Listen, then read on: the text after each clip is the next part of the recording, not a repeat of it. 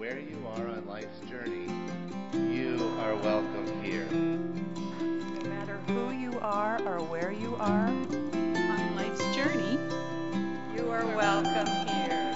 And you are wanted and you are valued here. We have stories of faith that connect us, whether you're in Connecticut, Colorado, the United States, or Europe, or anywhere in the world.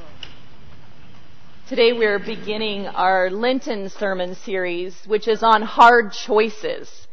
And each week we will be hearing the story of one of our ancestors in faith and the choices that they made in their life decisions to live life deeper and more meaningfully. Today we have the story of a wealthy person who is asked to choose between his money and his desire to follow Jesus. Let's hear that story. Then someone came to him and said, "Teacher, what good deed must I do to have eternal life?" And he said to him, "Why do you ask me about what is good? There is only one who is good. If you wish to enter into life, keep the commandments." He said to him, "Which ones?" And Jesus said, "You shall not murder, you shall not commit adultery, you shall not steal, you shall not bear false witness. Honor your father and mother. Also, you shall love your neighbor as yourself." The young man said to him, "I have kept all these. What do I still lack?" Jesus said to him, "If you wish to be perfect, go, sell your possessions and give the money to the poor, and you will have treasure in heaven. Then come, follow me." When the young man heard this word, he went away grieving, for he had many possessions. One of the traditions of Lent has often been to give something up for the 40-odd days of the season. And some people at sometimes have interpreted this as a punishment of sorts or some kind of self-denial for the sake of self-denial. But the idea behind a spiritual fast of any kind, whether it is food-related or a bad habit or a distraction, is that it is the opportunity to refocus. It's the chance to practice the way that we always want to live. And so we look at this time as a time to pay attention to the things that have become distractions for us. If social media distracts you from your soul work, or eating too much sugar is impacting your mental and your physical well-being, or watching TV means that you don't spend time in meditation, then Lent is a way to double down on practicing the way you want to live. And the idea is that by taking away some things, you're able to focus more on the things that matter.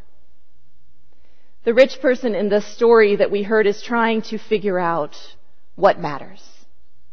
He's looking for that same transformational experience that we are all looking for, to a certain extent. I have my certain extents, and I am sure that all of you have your certain extents. What are the limits in our desire to follow Jesus? That's the question that the story asks for us. And you might notice in the answer that Jesus gives that he lists only 5 of the 10 commandments. You shall not murder, you shall not commit adultery, you shall not steal, you shall not bear false witness, honor your father and your mother, and he adds at the end the command to love your neighbor as yourself, which Christians know best from Jesus, but is actually a quote from Leviticus. And what you might notice about those is those are only the commandments that have to do with how we live together. Our well-being, our eternal life, as the man puts it, is inextricably tied up with the well-being of others. What we choose to gain, Jesus appears to be saying, is directly related to what we are willing to let go of.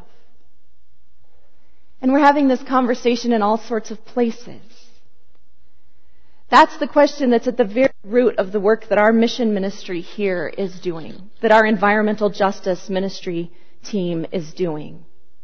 It's the question that's happening out in the broader world as we ponder, how do we shift this culture that we have from being about each of us as individuals to all of us as creation? And so for Lent, as a practice session, an invitation for us all to ponder the question more deeply, the mission ministry has envisioned a way for us to let go, to give to others a little more than we think we can. And for that, the team is partnering with Africa Bags as one of the possible ways that you might extend your generosity. And this morning we have Todd Pettit with us this morning, one of the founders, and he's going to share with us his journey of learning to give to others, as well as the work that Africa Bags is doing.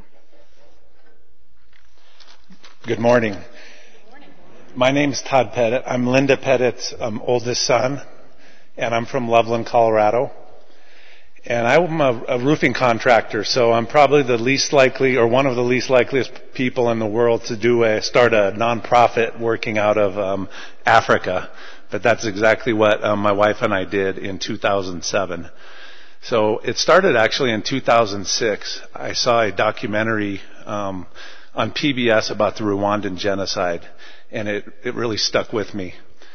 And then a short while later, there was an article in Time magazine that said someone in Africa dies every 3 seconds from a disease that's preventable or treatable. The reason they die is because they don't have the money to buy the medicine or food or whatever they needed, so they ended up dying. So it kind of got my head thinking, maybe we can go into communities in Africa and create small businesses in Africa and just get money to them so they could take care of their own problems and their own issues that they have. So it took us a few months to figure out what we could have these groups in Africa produce that we could sell here and then send the money back. And we came up with the idea of a cloth shopping bag. So this was in 2007 when a cloth shopping bag was a relatively new idea. And so the idea was we could sell the bags, give the money to the people in Africa, and then it would help here in the United States to get rid of the plastic bags that we're all using. So we had the idea. We'd never been to Africa. So we needed to find a place that we could go and try this project. Our kids' piano teachers, they had gone to Malawi a few times to set up shallow water wells. And we did a little research on Malawi and saw that it was very poor. So we invited our children's piano teacher over and kind of told her about the idea we had. And she said, yeah, I think this idea would work in Malawi. The good thing, or the things about Malawi, I wouldn't say they're good, is that it's one of the poorest countries in the world. It always ranks as one of the 10 poorest countries in the world. And 60% of the people in Malawi live on less than $1 a day. And it's also, one of their languages is English, so it would be easy for us to communicate. And at the time it was very peaceful. I always like to say that there's not many resources in Malawi, so there's not a lot for the people in the government to fight over, which is one of the reasons they're so poor, but it also had stability. Of course, a lot of that's changed over the last 10 years with a lot of the protests and things with governments around the world, but in 2007 it was known as a stable country. So in April of 2007, we booked tickets to Malawi, Africa. We flew over, got off the plane. We went to a local a local fabric store, bought a couple treadles, bought some big rolls of canvas, a light canvas cloth. We stuck them on top of a bus, and started a 6-hour journey to the northern part of Malawi where we had been put in contact with a missionary that was working there. We got about 3 hours out of town and the bus broke down, and I remember sitting on the side of the road thinking, what the heck are we trying to do? Like, was this a crazy idea? Luckily, the missionary had one of his co-workers down in the area. They picked us up, took us up to where we were working out of, the town called Mazuzu, Malawi, and we started our project there. So we originally started in 3 villages in 2007, and we had them making cloth shopping bags. So like I said before, the idea of a cloth shopping bag was at the time a good idea. The problem we had is within a couple years, it went from nobody knowing what a cloth shopping bag was to everybody having cloth shopping bags, and the stores selling cloth shopping bags for 99 cents. So we really got lucky. My wife was featured in a Family Circle article, and they needed a picture of her for the magazine, and we had brought back some colorful shoulder bags that somebody else had made in Malawi. But the guy liked the color of the material and said, hey, put that bag on your shoulder. And that ended up being the picture that was used in this article. And everybody got in contact with us and was saying, oh, we want to buy that bag. And at the time, all we were selling was a cloth shopping bag. So I immediately booked a trip to Malawi. We figured out how to make this bag. I went over there. We bought a bunch of material. And we told everybody, I'm going to be coming back through in a week. I'm going to buy every bag you can make. And so we brought back, I think it was 500 or 600 bags, and instantly sold them. And that's when we kind of diversified from the cloth shopping bag to a variety of different handbags and colorful bags using their local material that the ladies wear as a wrap. So that's how we started with that. We can fast forward to today. We're in 8 different villages. Each village makes 1 or 2 different bags. And we sell our bags. We rely strictly on volunteers. All the proceeds go back to the project. So we sell at a lot of like holiday events, churches. We've sold bags at the home tour here for years, and we've expanded that way. Some other areas we've expanded outside of the bags are we have a pad project where we give reusable sanitary pad kits to schoolgirls in Malawi. And it'll help keep them in school. One of the problems the girls have, they don't have access to feminine hygiene products. So a lot of times they're missing a whole week of the month, and then it's really hard for them to stay caught up in school. And on top of that, secondary schools in Malawi, they charge a small tuition fee. So between the tuition and then missing so much school, there's a lot of times girls drop out of school. So this project just gives them a reusable kit. Our tailors make the pads, and then we've seen informally, we've seen that it's helped the girls stay in school a little bit longer. We've got a Rotary grant that we've applied for, and we're going to do some more surveys and things. So, and our hope is that it does show that the girls stay in school, and it would show that the project is a success and may be able to grow rapidly, because empowering girls and women is one of the best ways you can pull countries out of poverty. The other project that I'm excited about we have is a tree planting project. In Malawi, all the people cook on an open fire. So they go into the bush and cut down trees for their firewood, and then they can also turn that firewood into charcoal and sell it. So it's an income generating project for them, but it's deforested the whole country. So the idea behind our tree planting project is we go in and work with local villages, chiefs, and we'll give them the trees to plant. And then every time we go visit, we'll go out and monitor the trees, and we'll give them a little bit of money for taking care of the trees. So the hope is that there'll be more of a value for that tree being alive than for them to cut it down and use it for firewood. So right now we're doing about 10,000 trees per year, and we've figured that it's going to cost about $1 per tree for us to keep paying them money for about 10 years. And then our hope is after 10 years, the trees will be big enough that we can, it's called a carbon offset. These trees will be taking carbon in out of the atmosphere, and we might be able to partner with with a company here in America that wants to offset their carbon, and they would pay to keep taking care of these trees. So some of the impacts we've seen from our project, I would say the biggest impact we've seen is how it's helped the people grow. When we first went into the villages, everybody's a subsistence farmer. They grow maize, and then they eat the maize, and that's basically what they do. They don't have a lot of jobs. So we went in, and they didn't even know what a tape measure was, or they hadn't used scissors before. But now we've really produced some great tailors. One of our favorite stories is about a lady named Dorothy.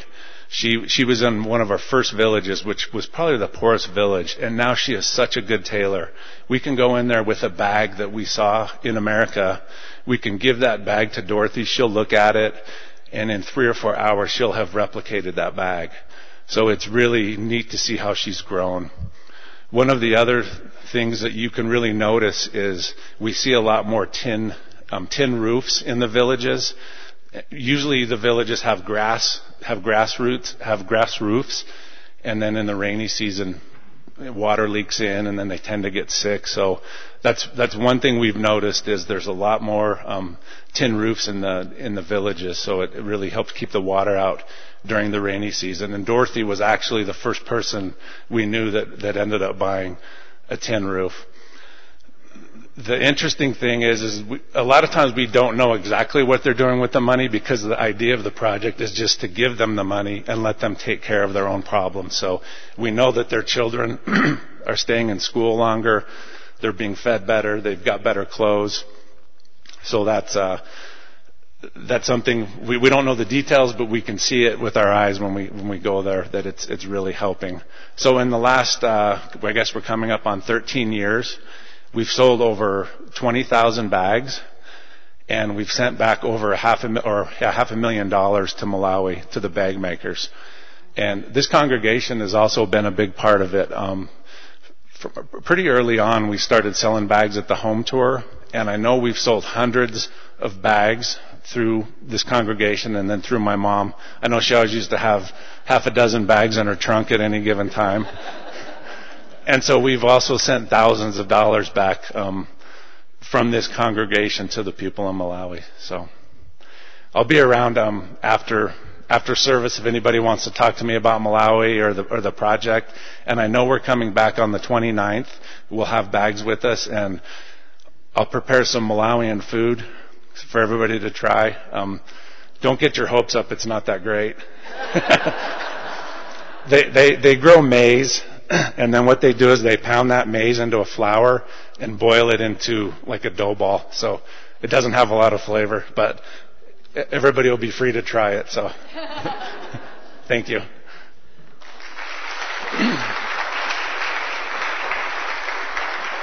Perfect.